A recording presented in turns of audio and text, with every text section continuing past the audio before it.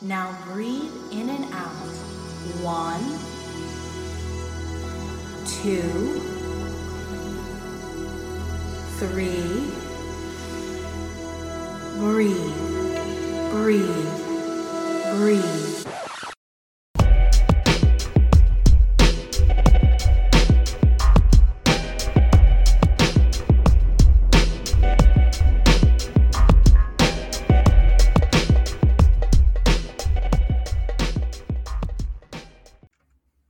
Hi guys, and welcome to another episode of Stoned and Social. I am Natalie, and with me this week, as usual, I have my favorite co-host, Angel. What's up, Angel? How you doing this week? Hey, doing good. Glad to be here as per usual. Here to Thank talk you. about some kind of careers. Always a pleasure to have you here. If you are just joining us, this is the podcast where we get stoned and then we get social. And I believe this week we're going to be talking about, like Angel said, career development because it's National Career Development Month. But first, we're going to share with you what we stoned on. What you got today? Ooh, I'm smoking some Maui by Lifestyle Cannabis. Ooh, My friend just hooked me up recently, so I'm just been smoking all her stuff lately. excuse It's me. real good. Washington, if you're in Washington State, look them up. They're pretty great. Shout What about out. you, I like girl? it. What are you I smoking on? I'm always, you know me, I'm on edibles. I've got some gummies. I've got some new stuff, some Shango gummies. Ooh. I'm not sure about the flavor. I love the color. They're super lime, blue, green, teal. So Ooh. that's That sounds definitely got me in. But yeah, I'm not on anything crazy today, just some little 5 milligram gummies. And I'm just going to ride this beautiful, peaceful wave out with you today. Ooh, it sounds like a nice old time. I do love me some gummies, especially pretty ones. Pretty ones are definitely a weakness of mine. Now, as I mentioned, November is National Career Development Month, and this month is all about promoting career development, whether you're learning about it or you are focusing on your own career or you're just starting, whatever it is as it pertains to your career. This month is the time to really take it by the horns. And we thought we'd bring along someone who we've been watching, who we really enjoy what they're doing. We have the lovely Chef Kina Moffat with us today. Kina, welcome to the show. Thank you for being Thank here. you. I'm Welcome. excited to be with you guys. Thank you. We appreciate you being here. So Yes, absolutely. tell our listeners a little bit about you because you've got, no pun intended, you've got your hands in a lot of pots, don't you? Both kind, right? Yeah, for sure. I know it's always hard because I'm like you're supposed to have like this like set bio. Like I'm everything, right? Without sounding like a Yes. douche, Mm. but but like yeah. So I always tell people like I am a recovering accountant, so that is what I Mm. have done, for the last 10 plus years as my career. And then I Mhm. was dabbling in herbalism on the side because I am passionate about like holistic health and things like that. So that's what I was doing on the side, and I Oh, became yes. a certified master herbalist because just I'm Okay. personally passionate about plant medicine and like plant based healing and things like that. Mhm. But like I always have loved to cook. Like in my cookbook that I wrote back in 2016, my cannabis cookbook, like I credit my mom in the dedication because she always taught us how to like have fun with food. Like she's a foodie too, Mhm. and she like made us like the coolest like Santa Claus cakes and like Oh stuff that like yeah. nobody else's mom was doing, like bunny rabbit cakes, like what we would call like Oh cake yeah. boss cakes, like today. And she like has no formal training, like she's in medicine too, like so she's a medical Mhm. transcriptionist. So she just it was like a side thing where she just had fun with it. So I always learned that like food wasn't like to be taken super seriously. And Mhm. I was recently telling my daughter like my mom, like she might have been meant to be a chef too, because like she like the way she taught was so funny because like I always wanted to learn how to cook, but I wanted to cook like exactly what she made because there were things that I like, especially when I moved out and had Gotcha. my own apartment. And so I was like, "Hey, Mhm. mom, how do you make whatever?" And like your potato salad or something. And she'll be like, "Well," she'll tell me the ingredients. So I'll be like, "Okay, well, how much like salt do I put No. in, or how much Eyeball that. like eggs?" And she goes like, she would always answer however much you want. And I'm like, "Is that helpful?" Mhm. And I'm like, "Okay, but like I understand, but like how much?" She's like, "Well, however much you want, like until it tastes the way you want." So it really forced me to like learn how to cook because she wouldn't Yeah. just like give me a recipe. Like she was being kind of annoying at the time. So, but I do credit her in like knowing how to cook for sure, especially because I'm not classically trained as a chef, like through like culinary school or anything. I'm self-taught, so I always credit her because I'm like, she put me through the fire. It was like, you can mess up that food if you want to, or you better learn how to use those seasonings. So, so you know, like that's where my passion for food comes from. But like I said, I'm a very left brain person, so anything like financial and analytical is kind of like what stimulates me in a way, but because I love cooking, it was interesting. I actually got laid off from an accounting job back in like 2014 or something like that. I think it was 2013 or 14. And I don't know, I just had like this epiphany. Like I hate accounting. like, I'm really good at it and I really hate it. So I was like, maybe I'll take my severance check and like do something with it. So I, kind of talked to my husband and I was like, I think I want to like start a bakery because I had started making these little brownies on the side. Like, and I was like sharing with people at work and stuff like that. And I was all like way ahead of my time on like the organic and like grass fed and like sustainable chocolate and all this stuff. Like I was far beyond my years as a company. Like now everybody's doing that kind of stuff, but nobody really was, especially not on like a wide scale unless you were in Whole Foods. So like that's what I wanted to do because I was like, everybody's gonna love it. Like it's like good for you, sweet stuff. And like we did. So he was like, okay, like if that's what you want to do, I'll support you. So that's what I did. Like I took all of the money from the severance and I started like this commercial bakery.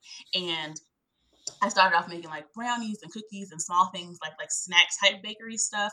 And we did pretty well. Like we got into Whole Foods, we got into Amazon grocery.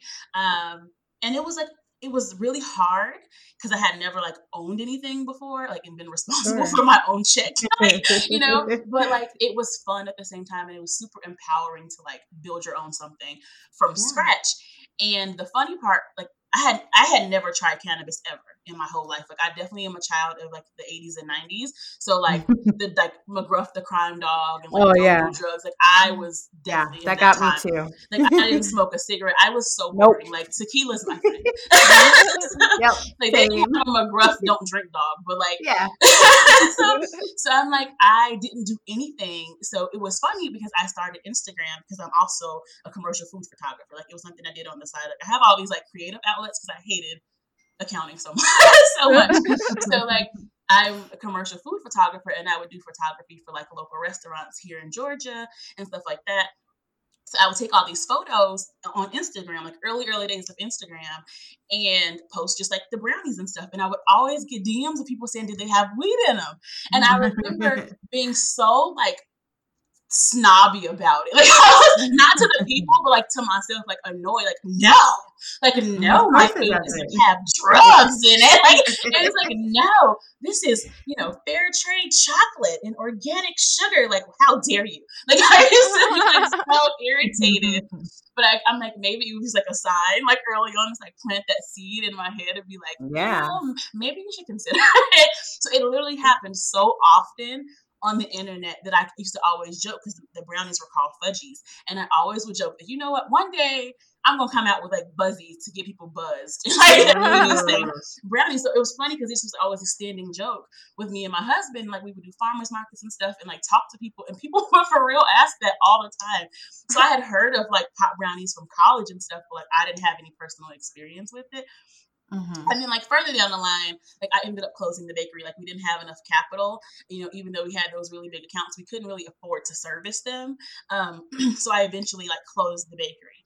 And during that time while I was closing down the bakery in 2016, my son's best friend was diagnosed with like a rare childhood cancer. So then like these conversations started to come up in my kind of sphere about like cannabis is medicine, cannabis is cancer treatment, cannabis on a pediatric level, things like that I had never really considered. Like I knew some people used it for cancer, but I didn't know very much about it at the time, especially because I tell people all the time that like even if you're a master herbalist, like psychedelic plants are really taboo.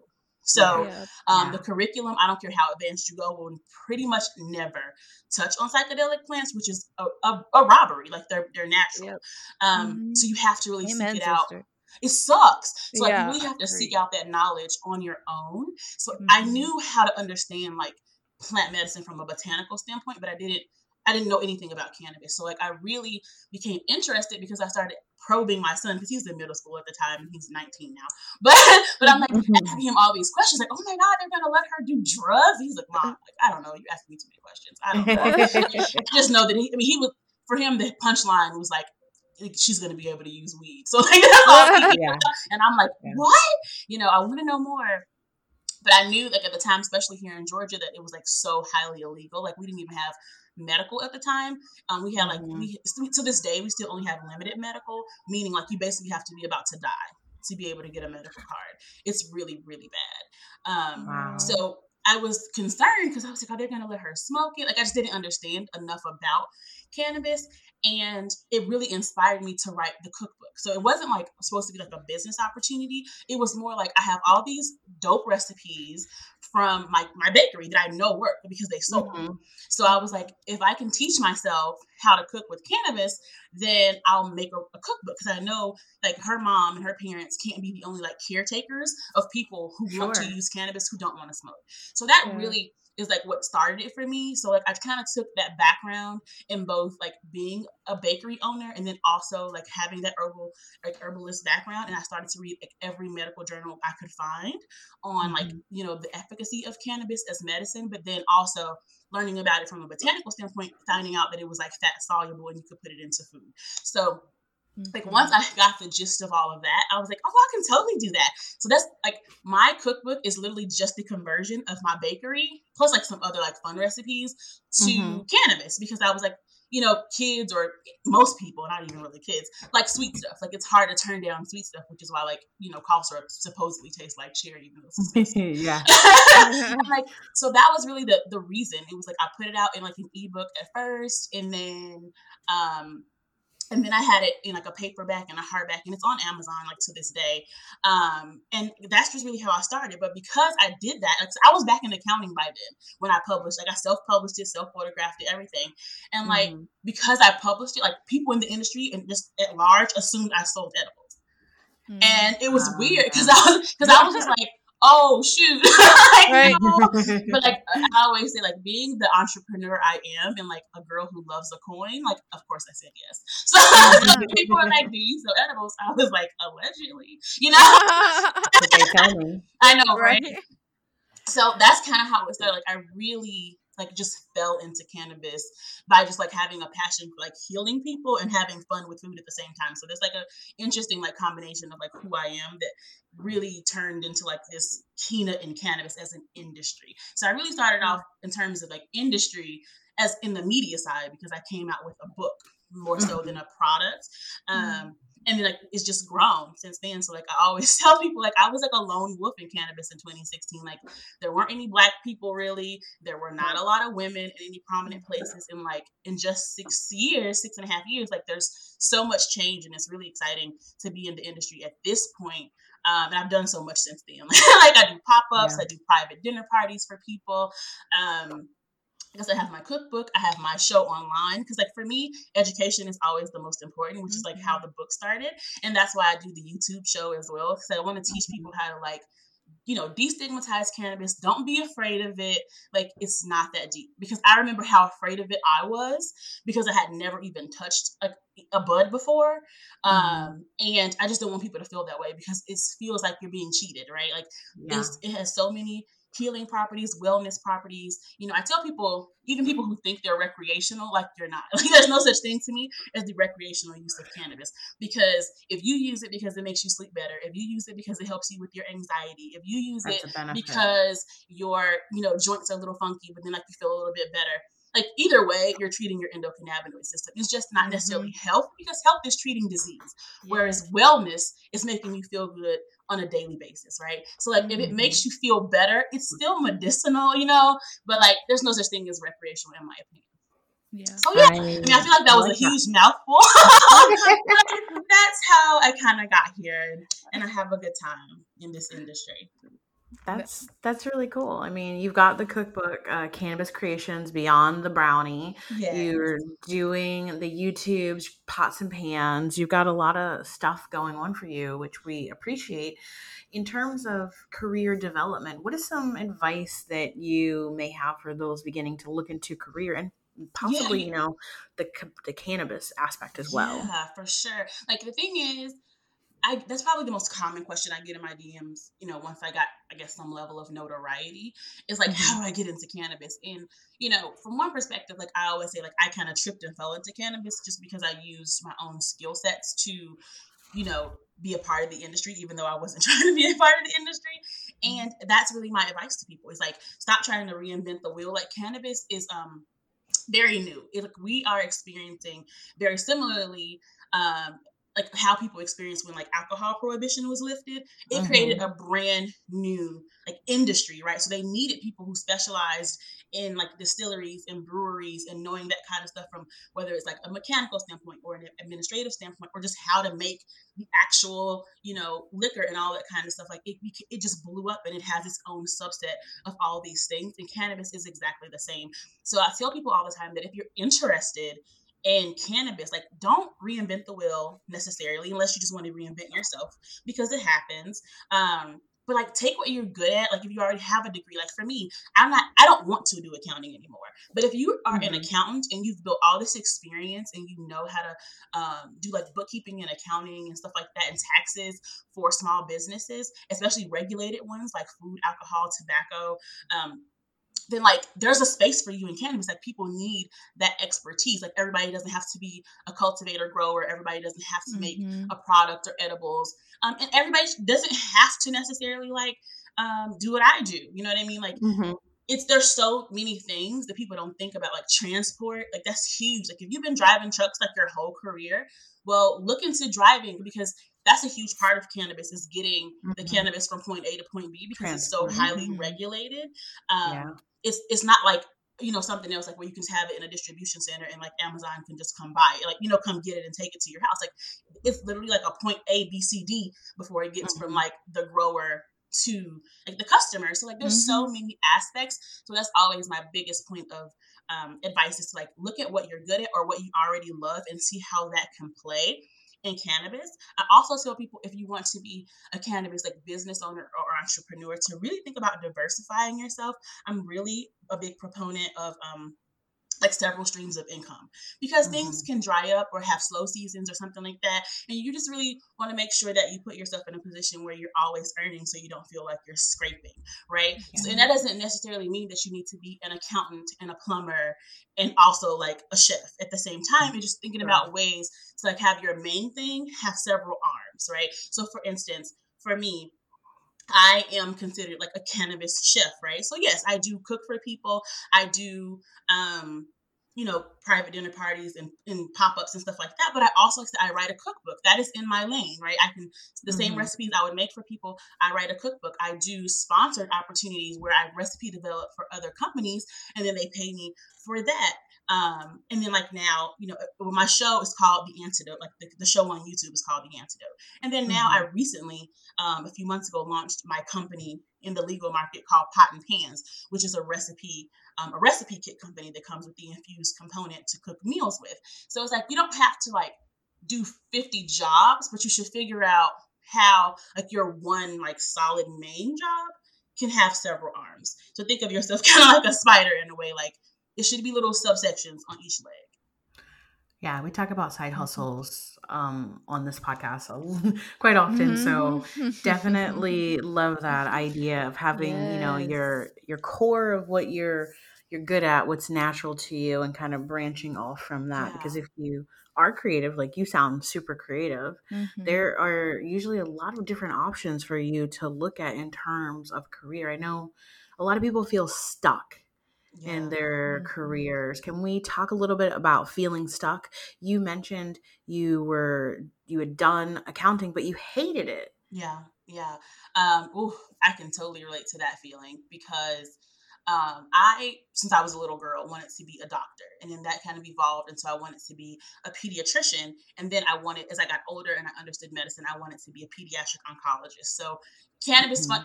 oddly enough, still plays in that realm for me, because I wanted to treat cancer patients, just specifically children, which is probably Mhm. why I was so triggered when my son's friend was diagnosed and they were still kids. Sure. So that's what I wanted to do. But then I had Mm-hmm. my son my last year of high school. Oh, And okay. I felt like it was irresponsible of me to go to school for like a decade and not be earning because I have a whole child, right? It just didn't feel like the right thing to do. So it really just became a matter of like not anymore what I was passionate about, but what was I good at. And I've always been a big like math and science nerd.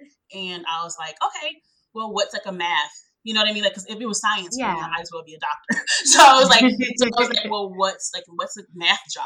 You know, that's like super regular, super reliable. Like they're always hiring. Because I mean, that's just kind of the way my brain works. And I was in more like, you know, sustainability, security kind of mode in terms of my mind. So accounting, I was like, I've never known a business that didn't have an accounting department or need an accountant. So I'll do that. So that's literally the only reason why I'm in it, is because I made a decision outside of like what I'm passionate about, right?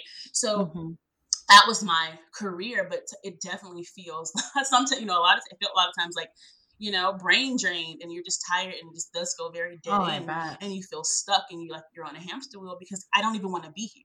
From like its core, I don't care what, you know what I mean? Like, it doesn't matter. I don't want to stare at spreadsheets all day.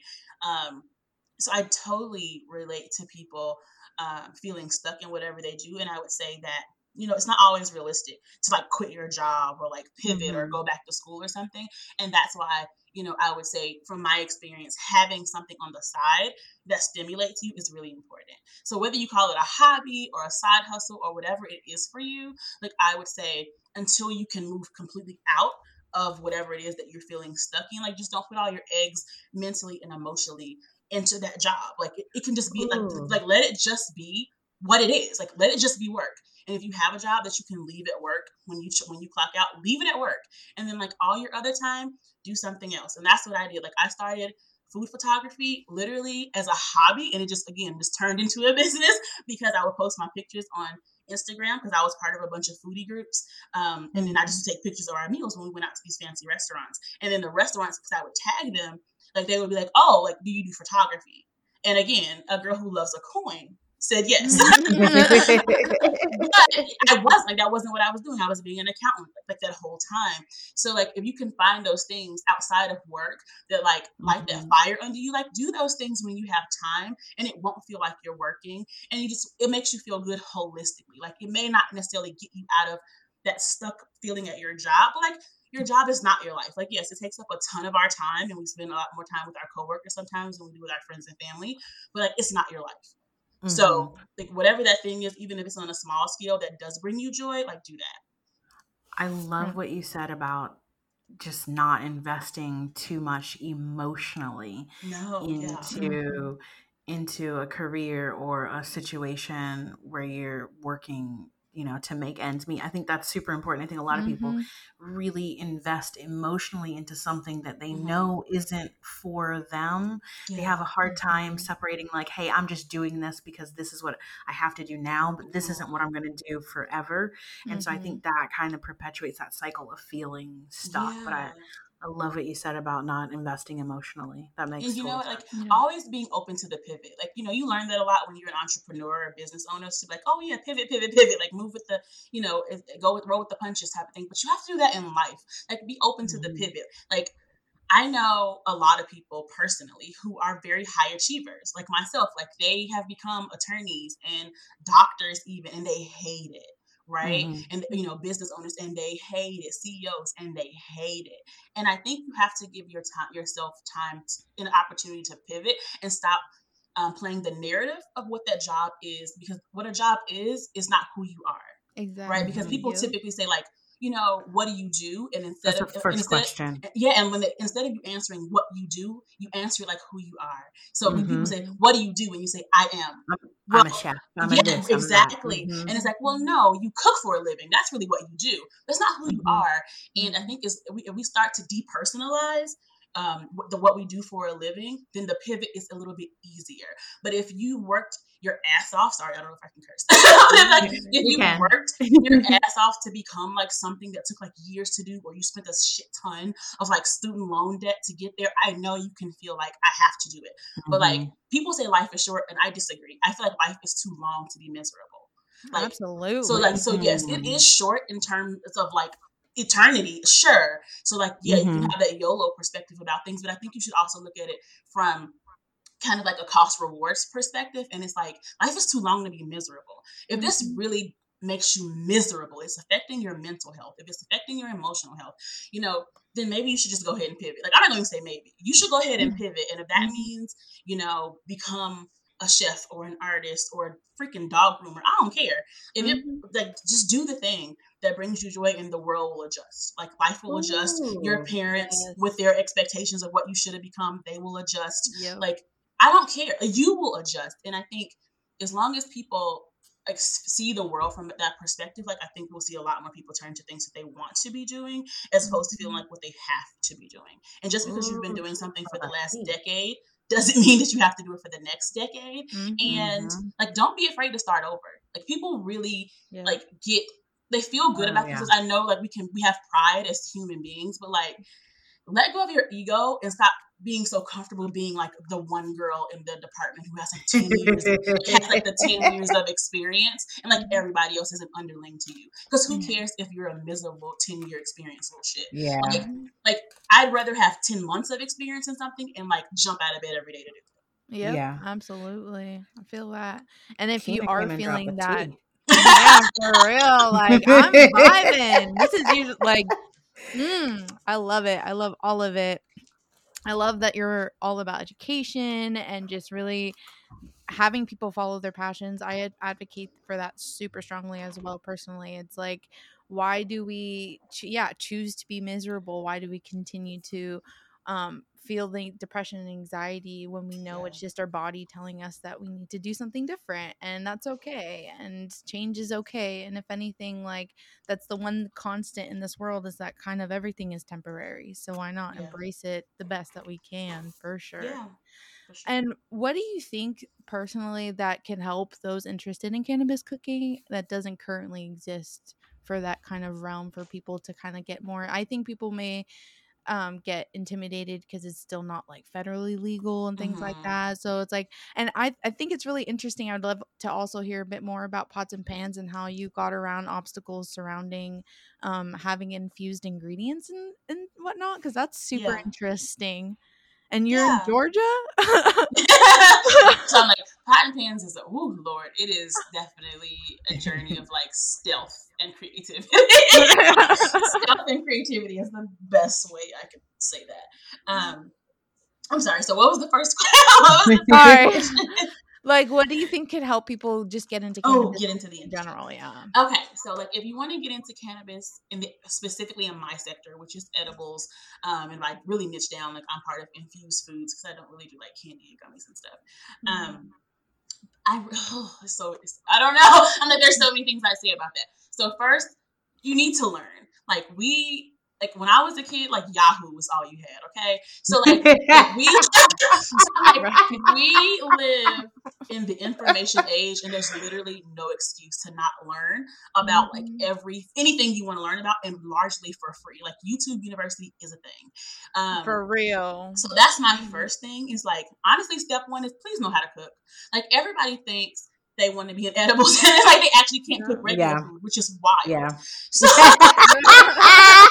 just called out a whole bunch of people. So I'm like, you can't even cook. Listen, if you can't cook, mama, then that's not for you.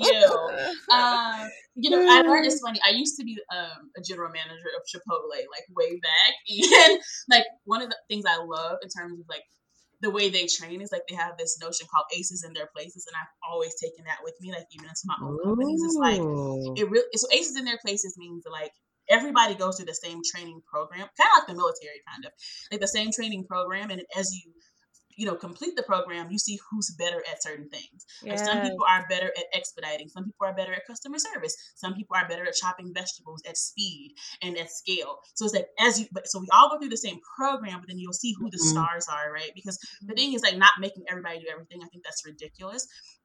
So, like, you find what you're, like, the bomb at, and then you put the person in that place. So from an aces in their places perspective, if you can't cook, sis, stay out of the kitchen. Like,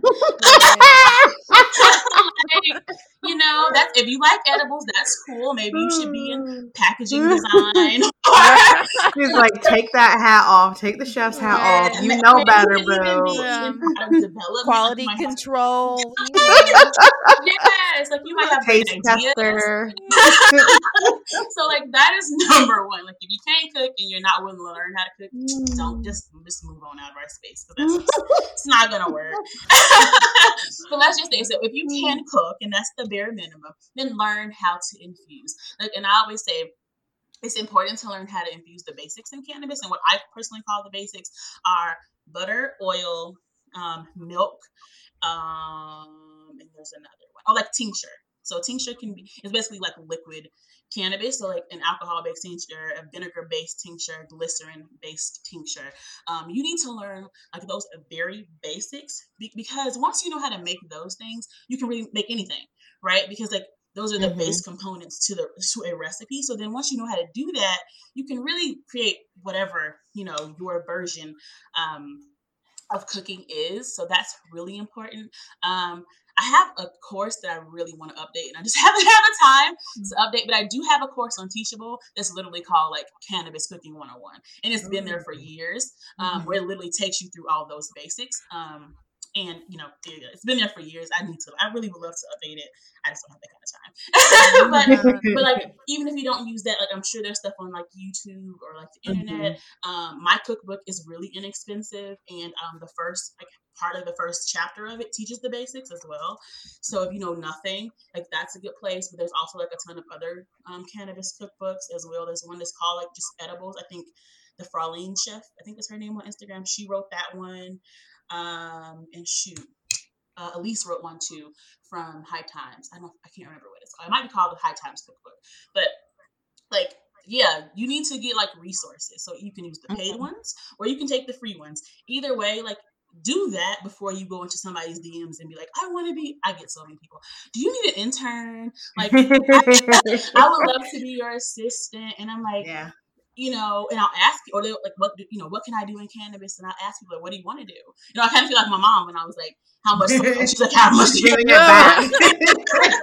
Right? So I'm like, that's really like, you can't just come to a person who you perceive as being like an influencer or somebody who's doing really well in the space and like really ask for things. You should really show up offering things. Can't hop on the coattails. You really can't. So you have to be like, I already know A, B, C, and D, and like I just want to get in where I fit in. Like I'll work my butt off for you. So that's probably another tip. Is like if you live in a legal state or you know somebody who lives in your space who is doing it, show up and just ask. I mean, like a lot of people, especially in cannabis, I found like it's a very open industry and most people are not very full of themselves. So you can slide in the DMs and like maybe, get an opportunity or at the very least make a connection, but like don't hop in people's DMs asking for stuff.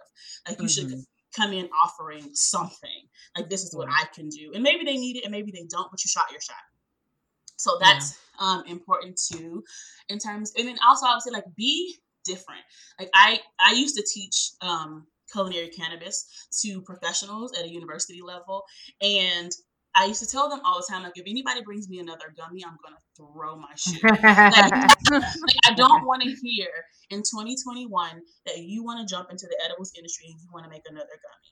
Like I just don't, because like I won't even go as far as like we have enough, because I don't believe in scarcity. So I think that if you do have like the bomb gummy recipe, or like you're doing something cool and different, like you make yours with fruit juice, or you make yours vegan, or you do something like cool and funky with it, then yes, bring that to the market. But if you're just gonna do like a copycat thing, like you're wasting at least my time. Like there's a ton of that like already at the dispensary, but bring your creativity. Like if you come from like some type of cultural or ethnic background, like, oh my gosh, could you imagine like a taco truck with weed in it? Amazing. Like if you make, I don't care, Indian food or whatever like your thing is, like bring you to cannabis. Don't try to do what everybody else is doing. And I think you'll find significantly more success. I like, wow. That's exactly what I was hoping you said, but I like hearing you say it. Now, I know you mentioned a little bit that you were kind of like me. I also was raised on McGruff and like drugs scared me. Like all those after school specials. Yeah. I was like, oh man, if I do drugs, I will die. I will die. My parents will disown me and society will just shoot me out to the woods and go, there you go. You're a wild child now. So Yeah. I also was scared of a dog in a trench coat. So I'm assuming that at least a little bit you are trying some of your own creations. Do you use cannabis outside of your own creations now? And how do people react when you tell them you're a cannabis chef? Okay, so yeah, like that's two questions. Okay, so the first, so like the first one, yeah, I say this with like my head held low sometimes. Like I was so pathetic when I started because, like I said, I had never touched cannabis before, so I used to wear like the full like black latex like tattoo gloves. Like I didn't want to touch it. I didn't want to take my fingers smell funny. Like I was petrified of it. So while I had done the research, so I believed in it from a medical standpoint, I was still like literally terrified from like years of conditioning that it was like bad, even though I knew that what I was doing was good, which is like a crazy thing. I think that's a really interesting way to think about how America looks at it. Like you get that it does good, but you've still been conditioned that it's bad. And I think like because I have empathy for that, you know, in terms of places like slowly legalizing, because I felt like that person. So that's how I used to, how I started off like with the plant, like very like timid and like really terrified of it. And I accidentally got high. Like I used to, I'm so careful and I don't know why. Maybe I just needed like my cannabis cherry popped, but like, but like I was making brownies for somebody and I never even tasted anything. Like I knew that the recipes were sound and I knew that I knew what I was doing in terms of dosing. So I knew that I was right, but I never tested it or tasted it to find out. Like it really took like people who I knew like got high and stuff. So I would give it to them or like I just would get feedback from people who I was selling it to and stuff. But like I never would taste it. So I'm making brownies for somebody and I literally lick my finger. I have never licked the batter. Mistake. I've never done that like ever because I'm like so like conscious of like this is not like regular, you know, batter or whatever. And I had made so many brownies prior to that. And I licked my finger, didn't even think about it. And like went on making the brownies, right? So like they're in the oven and like, you know, life's going. and as we know with edibles, they can take 30 to like 90 minutes to kick in. So I'm sitting on the couch with my kids and my husband watching something on TV. And like I literally started getting like that TV like womp, womp, womp, like in my eyes. Yeah. And like the TV started to kind of feel like kaleidoscopy in a way. And I was like, and I'm sitting there like, what is wrong with me? And then I just literally just went, oh my God. I've never been high before in my life. And at this point, I think I'm at least 30 years old at that point. And I had never been high before. So I was freaking out. And then I'm laughing at myself for freaking out. And then I'm paranoid. And I'm sitting there and like my internal monologue, I wish had a microphone to this day because it's pathetic. Like I was like, oh my God, I know I'm not going to die, but like, what's going to happen to me? And then like, I'm at this point, I'm embarrassed. So I don't want to tell my husband that I'm high because like he doesn't get high either. So I'm like, that's embarrassing. So then I'm telling myself, it is embarrassing, friend, but like, what if you die? Like, and he doesn't know. What if you die? So what if you die? And like, he doesn't know why you died. So then you have to tell him. So I'm really sitting on the couch with him with our children in between. And I send him like a text that says, I'm pretty sure I'm high. By accident. And he's like, his eyes looked at me. I was just like, I don't know what to say. I think I can't stop this roller coaster. It's going already. And so it's already gone. So like he's just looking at me. He's like, "Are you okay?" And I was like, well, "I think so. I just wanted to tell you just in case, like you know, something adverse happens or whatever." Because I've never in case I die. So yeah, exactly. Just in case, you know, do we have our affairs in order? Like, and then he's like, "Okay." So then I was like, at this point, like my head is like physically like spinning. So I'm like, "Okay, I'm just gonna go."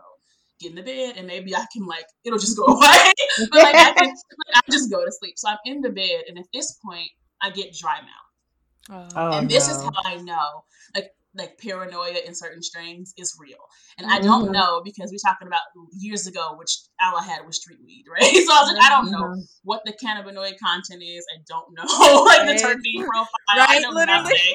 I'm just in here like, okay, well, I guess I'm experiencing this, just like straight up anecdotally. So I'm like, okay, dry mouth. So then the paranoia kicks in, and I'm like, oh, what if my throat closes? Because like it's so dry, and I'm like, I have this fear of like suffocation. So now I'm just like, oh my god, what if I die? So I'm literally like, panic. Our bathroom was like attached to the bedroom, so at least I didn't have to go out and be like pathetic in front of my children. But like I went to the bathroom, and I'm literally just like running cold water on my tongue. Like that's all. I'm like laying in the sink like a dog in a bowl. Like just letting the water run on my tongue because I refuse to die. Like I refuse to let my throat close. I'm just dry mouth. So then like it kind of subsides at some point, and I'm like, I think I'm okay. I'm not gonna die. It's just gonna pass. So I want to go to sleep. And I couldn't believe, like, I would sleep and then I would wake up hours later and I was still so high. And I was like, what the? And I know I had like a virgin system, but I'm like, I didn't like take a spoonful of it. Like I literally licked my finger. And I was wondering, I was like, how potent were these? Yeah, I was like, she had the good shit. She didn't even realize it. Can I come visit you? Or no, that's what I'm saying. I didn't even know. Like I must have been making the good brownies at that point. But like I was like, yeah, it was so pathetic. It was so bad. So yes, I have been high. Unfortunately, I started my get high journey by accident. But that's kind of how it started. So yeah, eventually I got up 12 hours later and I was still high. It went away about hour 13. And I think what's most funny about myself is like I'm kind of a control freak. So, and most chefs are, but like I think like the analytical side of my brain kicked in. Like a lot of people are afraid to get high, and when you're a control freak, because you think like it's going to make you different. It did not make me different. It made me more myself in a way, even though like I had paranoia in certain, and I'm sure that had something to do with like the strains of the terpene profile. But like I was more myself, because even as I was going through that, like my analytical side started to kick in, because I was like, well, now I'm experimenting on myself. Like my scientific brain was like, okay, I want to write this down. Like I want to write down my experience. Like how do I feel? Am I hungry? Am I tired? Am I afraid? And I really became like very analytical about what other people must go through, like when they're high. So although I was a little like nervous about other parts, I really started to like focus in on how I felt. And I remember turning on the like recorder app on my phone, and I literally was talking to it for hours. It's like literally like dictating into my phone, because I wanted to remember like how I felt like for the whole time. So I'm like, it does. So if you're scared, it really didn't make me different. I already have anxiety, so I'm like, it makes things more pronounced. Like I already have anxiety, so of course I was a little bit more anxious, and it was the first time, and I didn't do it on purpose. So it definitely made me feel anxious, but I was never in danger. It's all really funny when I think back at it. Like at the time, it's like uncomfortable a little bit just because I had never done that before.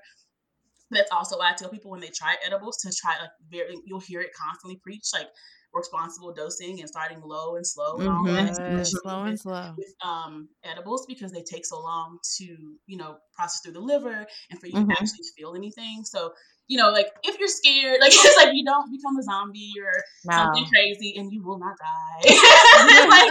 like even scientifically, it's highly improbable that you will actually die. So I'm like, yes, I have tried it, and then like I don't necessarily like the feeling of being quote unquote high. So I've used cannabis mostly for wellness. Like I get migraines, and like I use it for period cramps. I use it for anxiety if I'm really like ramping up. I'll use it for that. But I learned through that experience initially that I'm a microdoser. Like I personally have a very sensitive system to most things, like caffeine. So I learned that I was a microdoser, and which is great economically speaking. Like you need so little to get the same effects as other people. So yeah, I do use it, but I really use it more focused for something, as opposed to like quote unquote recreational. Like I will use it for like wellness things when I feel like I need it. Like it's really great for migraine. It's really great for anxiety, which most people know, and stuff like that. So yeah, so long story short, yes, I do use my products, and I do taste test things now where I used to be petrified to taste test.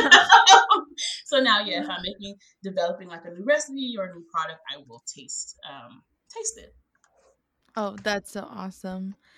Well, also, And then your second question was about, I think, cotton pants, but I don't remember. oh yeah, the pot and pans. I was asking how you created a product with infused ingredients. Yes, great question. Great question. So, like, how do we say this? I feel like I need a lawyer, but like, how do we say this? But okay, so first things first is because I have had so many years of experience living with cannabis. Like, I know I don't have to make it to know that it'll work. If that kind of makes sense. Like, I can write out a recipe and I understand how to dose, so I know it'll work. I don't have to really test it a bunch of times in order to like get it down, if that kind of makes sense. So that's by and large how it started. But like for me, I've been in cannabis in the industry for 6 years, and I largely promoted other people's products. And that just became like something that kind of niggled at me because I live in a prohibition state. And, you know, like if you've seen like episodes of my show, like I'll do, you know, I put a lot of brands on. Like I talk about different brands and like Levo and all these people who sponsored or sponsored even after the fact. Like my Levo video has like 60,000 views, and that was not a paid video. Like I just did it, and like they wanted after the fact to become a sponsor because it became so popular. So I spent so much time like promoting other people's stuff, and I was like, this is annoying. Like I just made this declaration and kind of was like manifesting it that I want my own legal product. So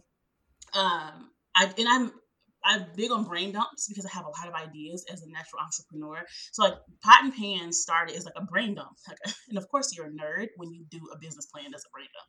But like I wrote the business plan just because I needed to get it out of my mind, because if I didn't, like I would keep ruminating on it. So I wrote like the full business plan of what Pot and Pans would be. And I was like, because I always thought like, wouldn't it be dope to have like a HelloFresh or a Blue Apron, but it be cannabis? Yeah. Because people find it's such a learning curve with trying to figure out how to dose or how to make the, you know, the bases as we were talking about and stuff like that. So I was like, well, what's a great way to give people a shortcut by giving them like the infused component and then like giving them the recipe. And, you know, those companies are like super successful and super popular. So I'm like, people who are in the cannabis edible space, you know, as consumers would love that. So that's how it kind of started, is like just getting it out of my head. And I really do believe in like destiny and all that kind of stuff, right? And like the universe working and conspiring for your good and all that stuff. And yeah, and like, so literally like the day I finished, like completed the business plan, like a friend of mine was like, you should come to this business boot camp. And I was like, okay, like sure, because I love M for MM. It's Minorities for Medical Marijuana. Like they're a great organization, one of my favorite. Like I'm a part of a lot of them. Like they're one of my favorites. And I was like, yeah, sure, I'd love to, because I'm always interested in like legal states because mine isn't. So it was about Michigan, and I literally sat there. It was a 2-day like weekend event, and like all of a sudden, at the like last day, they were like, you know what we should do? We should do a pitch contest. And I was like, interested. And they're like, and they were telling people like, you know, don't be freaked out about it. Like we just came up with it at the last minute. It has $1,000 prize. Like even if your business isn't fully fleshed out, like go ahead and pitch so that you can like shake out the nerves and da-da-da-da-da. And like you spent the whole weekend learning about all these different aspects of how to bring a business together to like pitch us your concepts. And I'm like looking at my husband like, that's wild. Because I spent the last 2 weeks making a business plan in the pitch deck for something that I'm super passionate about. So I was like, well, why not? And then like, I'm an introvert for sure. So pitching people like live on like a Zoom was like not exciting for me. But I was like, why not? Like if at the very least I can kind of test this idea that I spent all this time brain dumping. So I did the pitch and I won. So it was like crazy that like I wasn't necessarily ready to bring Pot and Pans to the market. I just wanted to get it out of my head and on paper. So that's awesome that you won the contest, like just right out the gate. Yeah. So I think it just was about being prepared. I think it's important to always be like over prepared, and not even just over prepared. Like, you know how people say like, you don't have to get ready when you stay ready. And that's really how I live like all the time. Like don't do something because somebody's making you do it. Like just do it because it feels right, or like the timing feels good. And then like opportunities really will rise up for you, I think, when you put in the hard work. And that was like a true, like, you know, like experience of that, because like I literally did it for myself. And I did, you know, like you can't just wish for stuff. You know what I mean? Like whether you're religious or not, it really just is like faith. Like the Bible even says like faith without works is dead. So you can't just be out here wishing and then you don't do nothing. So like I did put a manifestation out there that I wanted my own product, but I did the work, but it wasn't like I was expecting anything in return. It was really for me. And then boom, I was like, here's your opportunity. Thank you, universe. And I was like, oh, okay then. Right. So when you're detached the lease, right? That's when yeah, it happens. oh my gosh, detachment is really hard for me as a self-proclaimed control freak. But yes, I'm learning because like the more you detach from like the outcome for real, like it really does come to you a lot easier. It's kind of like when I was a kid, my mom used to say, like, she was talking about not being stingy with things, like, and sharing, quote unquote, like to kids, but she would always say like a tight hand can't receive. And like like somebody puts something in your hand, like if you hold it so tight, like nothing can get in or out at this point, so all you have is what you have. And it's kind of like that same idea, like just let it go, like you did the work and let it go. And that's really what happened with that. So it springboarded me into like starting the process of making it like an actual business, because then at that point I'm like, okay, well, I won the $1,000 prize, so I do have some like initial capital that's separate from my other businesses that I can like start, on this project. So I really like went in and like took all the feedback I got from the investors who were at the pitch competition, and like I tweaked the pitch deck even more. And then I pitched again in like this like Shark Tank kind of environment. It's a company called what is it called? People Connect, and they do this thing called Pitch Force, where they where you basically you pitch like real investors, and they do specific cannabis days. So that's really nice, because then it's a lot easier to pitch to cannabis investors than it is to like standard like VC investors who have invest in tech and stuff, because they don't get cannabis, and it's just like a lot of questions you have to keep re-answering because they don't even get cannabis period, like as an industry. And if you have a scared investor who's like scared of legalization and scared of prohibition, like it's just hard. So to have like a cannabis specific pitch event, it's just really invaluable. So I pitched there as well. And really that's when I think like the business like got like a lot of energy, because like these were like real seasoned, well capitalized cannabis investors, and they gave me a ton of amazing feedback. And it was live again via Zoom, and the company at the end sent like the video so I could like rewatch it back and stuff like that.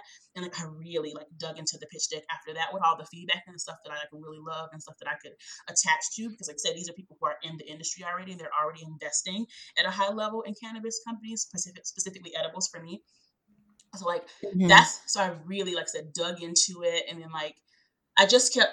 And I'm really smart with money because I'm not cheap, but I'm like a really like frugal girl. You have to be as an accountant, a former accountant, yeah. Right, for sure. So I'm like, even at $1,000, like it stretched so far. Like I definitely put a lot of my own money into it, but like I used that money to like make sure like that I was like an investable company. And a lot of people don't understand like what that really means. Like everybody feels like, oh yeah, I just need more capital, and like my company could be amazing. But like investors won't invest in companies that aren't structured a certain way.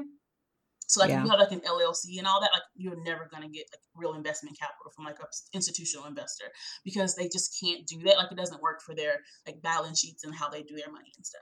So like I really focused on like learning how to build an investable company at that point, because the concept was pretty, nailed down. But I was like, how do I make myself have an investable company? So I became a corporation, but I did it in Delaware. And that was something I really learned by taking a ton of courses specific to like startup investors and becoming like a new founder.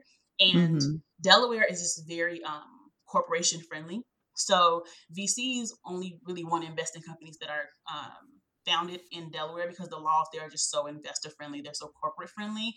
So that's a big deal. So doing that, and it kind of leads into that your question about like how do I live in Georgia, and I was able to do like this legal company, quote unquote, in the industry or whatever.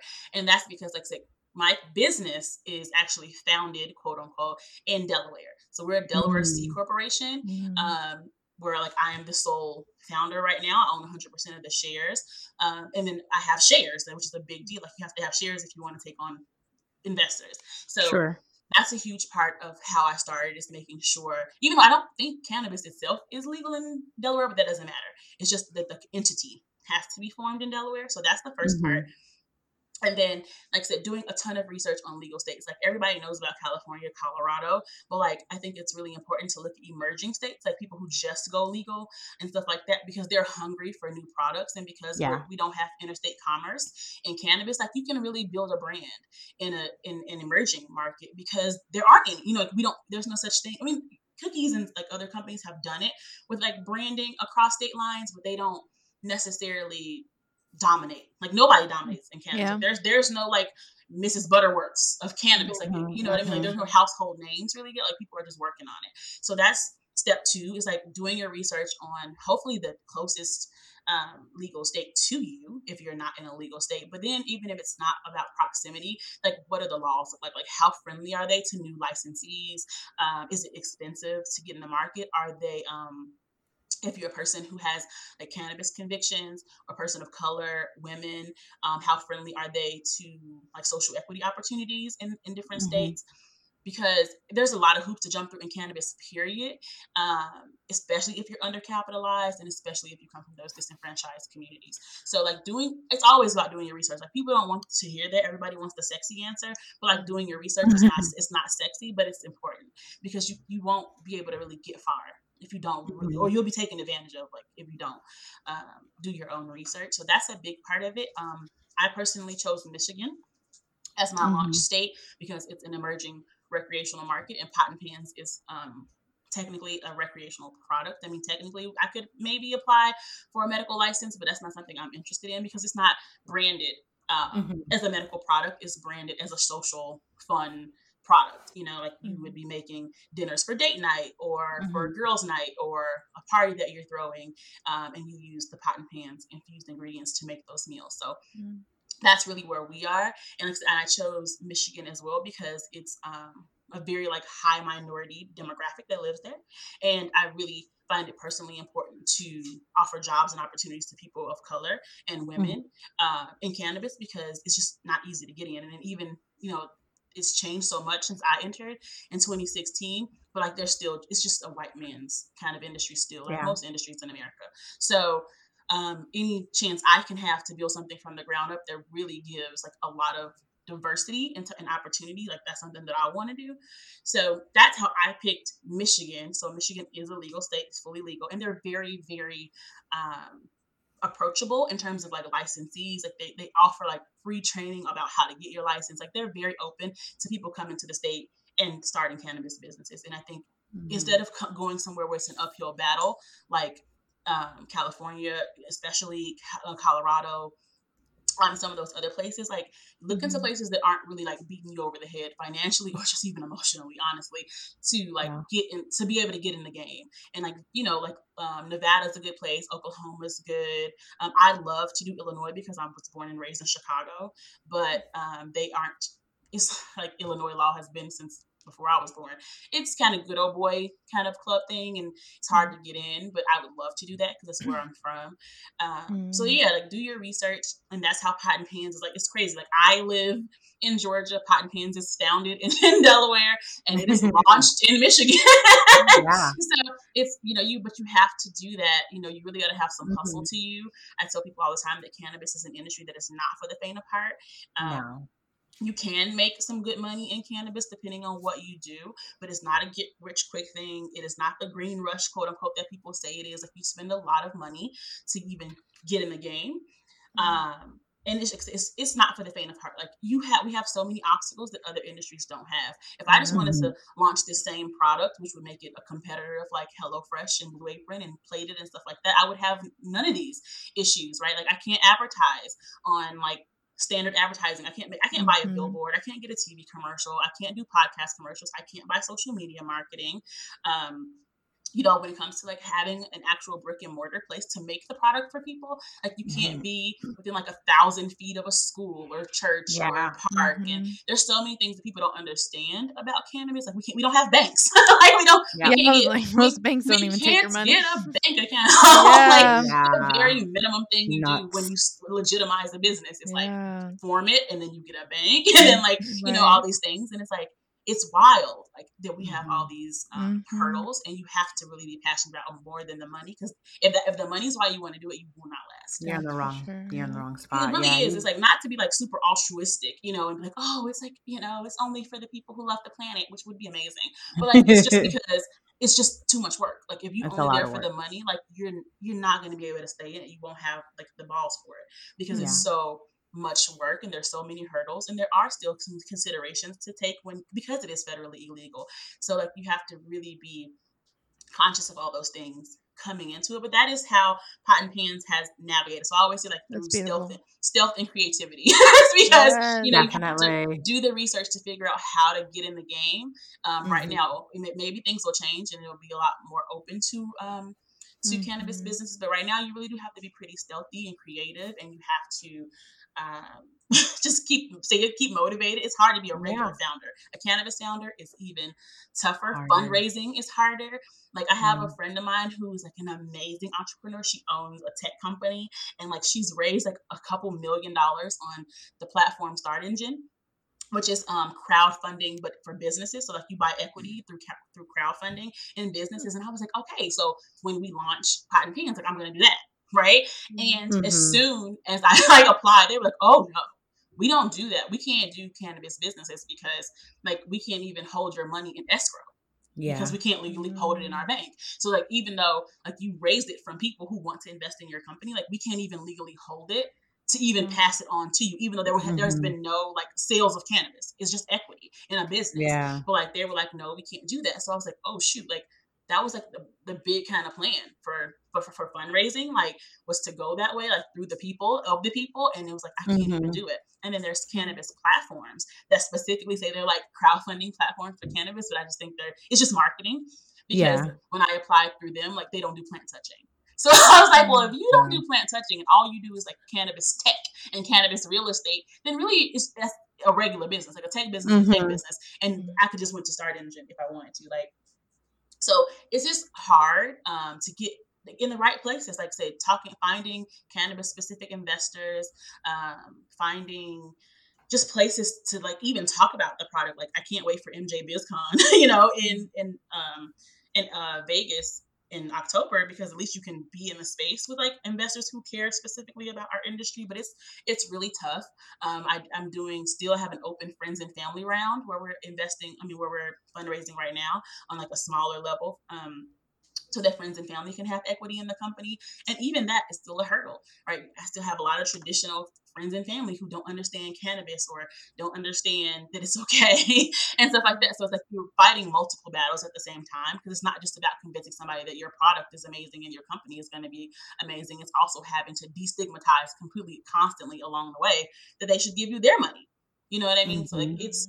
it's not for the faint of heart, and you really do have to just think it through before you decide to jump in this industry on pretty much on any level, because a lot of it is explicit, but it's also implicit. Like we've joked about it over the years about it's called the green coming out of the green closet. Like when you Mhm. want to be in cannabis, and like I hid the cannabis side of my life from like my accounting side for a very long time. Like you could only find it on like my Instagram or something like that. But like my LinkedIn was like super buttoned up. It was like, just all my accounting background and all of my degrees. And I just made sure like everything was like really separate. And then I had to even come to a conclusion that like, screw it. Like I have to be out of the green closet, especially because I was doing podcasts and I was doing interviews and I've written recipes for High Times that were published. So at the end of the day, if you Mhm. Google my name, I can't hide from cannabis anymore. Mhm. So it was just like, well, shoot, I guess that's what I'm doing. But you do have to be careful that like, talking about how we talked about earlier, people pivoting and choosing what you love, but there's some implicit bias that people may not say it to you. But if you start attaching your name to cannabis, like you may not know like certain things that may come up for you. So just be careful. Yeah. Like it could be like your neighbor, it could be like moms at the PTO who don't know, or if Mhm. it's so weird where we are now. So you just got to be super careful when you want to, especially if you're in my situation, which half the country is, right, where you have like a passion, or you have a project or a product or service that you want to bring to the cannabis industry, but like it's prohibited where you live. So just be careful. Yeah. Well, thank you, Kina. I think what you're saying is exactly what we were hoping to promote with this, that if you are interested in career development, not only during this month, but every month, because it's important that you look out for yourself. It's you really got to take the time to recognize that commitment towards that self-improvement and take the steps, make a plan for success, hone your passion like Kina has, get on that LinkedIn, update your resume, do the networking. And I really believe in kind of staying educated and trained in whatever your specialty is so that you can have the biggest biggest lead in your career development going forward, Yeah. and really really enjoy your natural talents, whatever they may be. And again, we talk about this often, but there's no time like the present to really start owning not only your career but what it is you're passionate about. So Absolutely. this month, join a lot of professionals coast to coast, celebrate your career. If you're in a place that you don't want to be, then make a plan this month to pivot and get out of there, or at least find something that refills your cup so that it's not so bad that you're doing Yeah. something you don't like to do.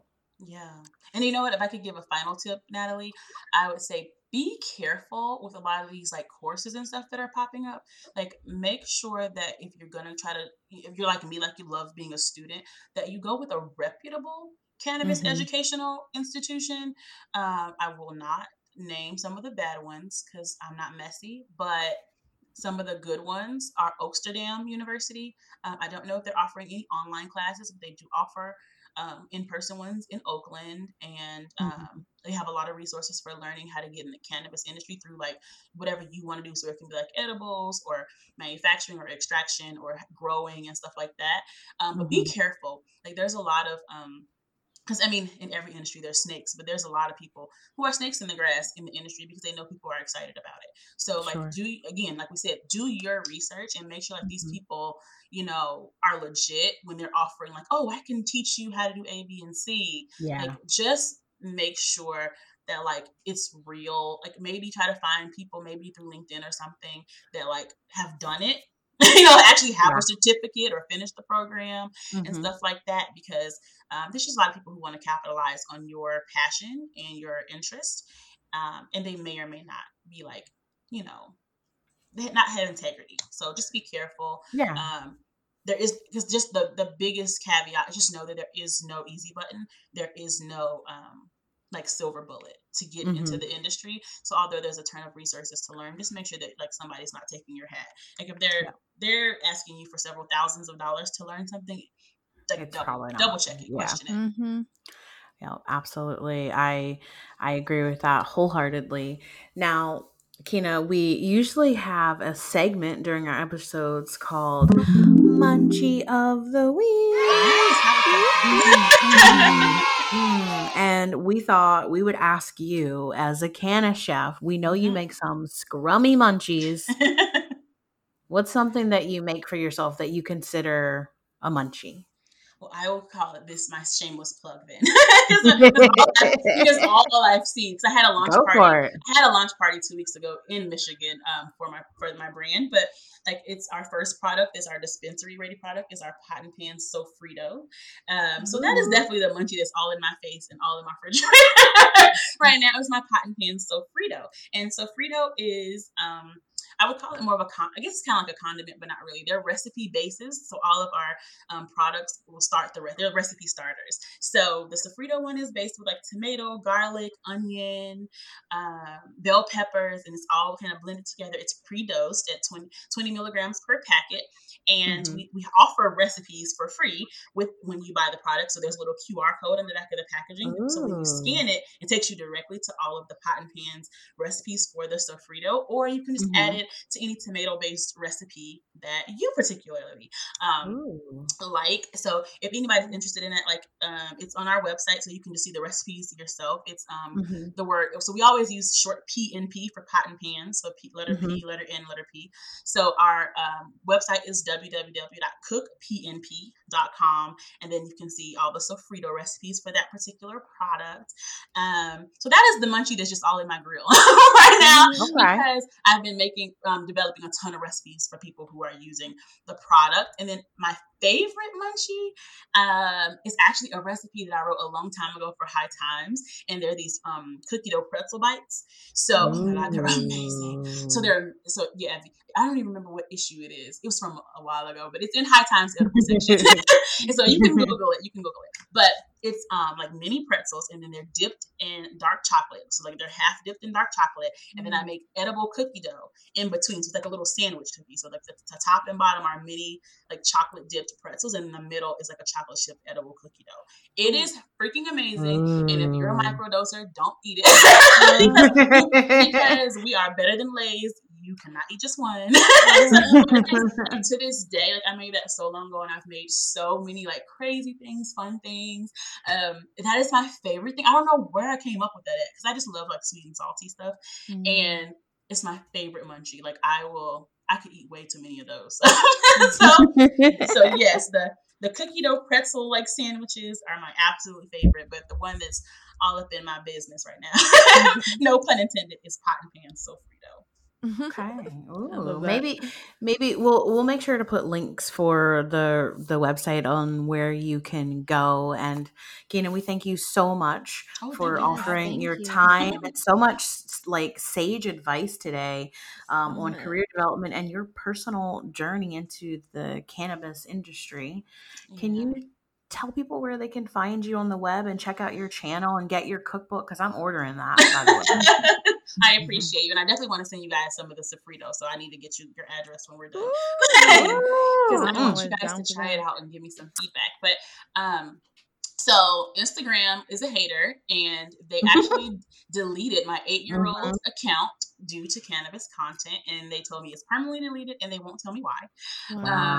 Yeah, which is crazy. So my old account is gone. I know so many of my followers were like, wait, where did you go? So thank God that I backed up all of my content on an external hard drive, or I would have lost 8 years of content as well. But my cooking show for YouTube, it does have its own Instagram page. So it's just at My Antidote TV, because the name of the show is The Antidote. So it's My Antidote TV is where you can find like still like the post about like different recipes and different episodes. And then Pot and Pans has its own Instagram as well, but it's like really new because Pot and Pans is new. But it's just at Pot and Pans, the whole word _ So it's Pot and Pans _ and that's really it for now, because I'm like, they gave me the boot, so I had all my like thousands of followers and all that stuff just evaporated like overnight, which is wild. But yeah, my companies and like the show, they do have an Instagram presence, and like I said, I have my website if you want to see like my photography or like cannabis consulting and marketing stuff that I do. It's creativemaven.me. And I'll send all this stuff to Natalie because I'm like, it's so much. I do way too many jobs, but like that's where you can find my cookbook and all that kind of stuff. And then some of the shows are posted on there as well. And I think that's it, right? Oh, and then Cook PNP. CookPNP.com is where you can find Pot and Pans. So if you're interested in investing in a cannabis business and you like what you heard today and you feel like you want to get to know me a little bit better, we're absolutely still accepting investors. And there's a ton of information about investing on the Cook PNP website. And there's also a video on my YouTube that kind of walks people through their first time investing in an early stage company. So yeah, but I'm around. I'm on LinkedIn. It's Keena Moffitt. I'm everywhere. Yeah, I was gonna say, Keena, you busy, girl. You busy. Yeah, I have 11 jobs. So 11 jobs. So I'm around. Thank you. And Angel, I know that we love your services. Can you tell people where they can find more of your coaching and your videos online so they can follow you too? Absolutely. Everything's basically Angel Universal right now. Instagram's kind of my main jam, and then I have links to all my other profiles, my YouTube, podcast, all that jam, the products I make. So yeah, it's happy to be here. Thank you. What kind of products do you make, Angel? What kind of products do you make? Oh, I make all natural soy candles. Nice. And I'm a candle junkie. same. and they're all scented with essential oil and like herbs and spices. That's how I color them as well. Yeah. Okay. Send me the link. Filled I with have a problem. intention. I really have a Yes. problem. Like I have so many that haven't even been lit yet. Oh, really me have a too. problem. I have a collection of you. candles that smell pretty, but I haven't lit them yet. I'm just Yeah. like, that's my collection. Pretty much. And well, thank you guys. And you guys know where you can find us on the web. We pretty much live on Instagram. You can shoot us a message there at Stoned in Social, like rock and roll, or you can hit us up old school Gmail with stonedinsocial@gmail.com. I can't promise it will be answered, but it will be sent. And that's all you can appreciate in this day and age, that we will get it and we will get to it. I promise it. As usual, send us your pictures of your cannabis, any memes you like, any new products. Go check out Kina and Angel. Make sure you follow these two lovely human beings. And don't forget, guys, we will see you the same time, same place next week. Namaste, Stoned. Bye, everyone. Bye. Goodbye.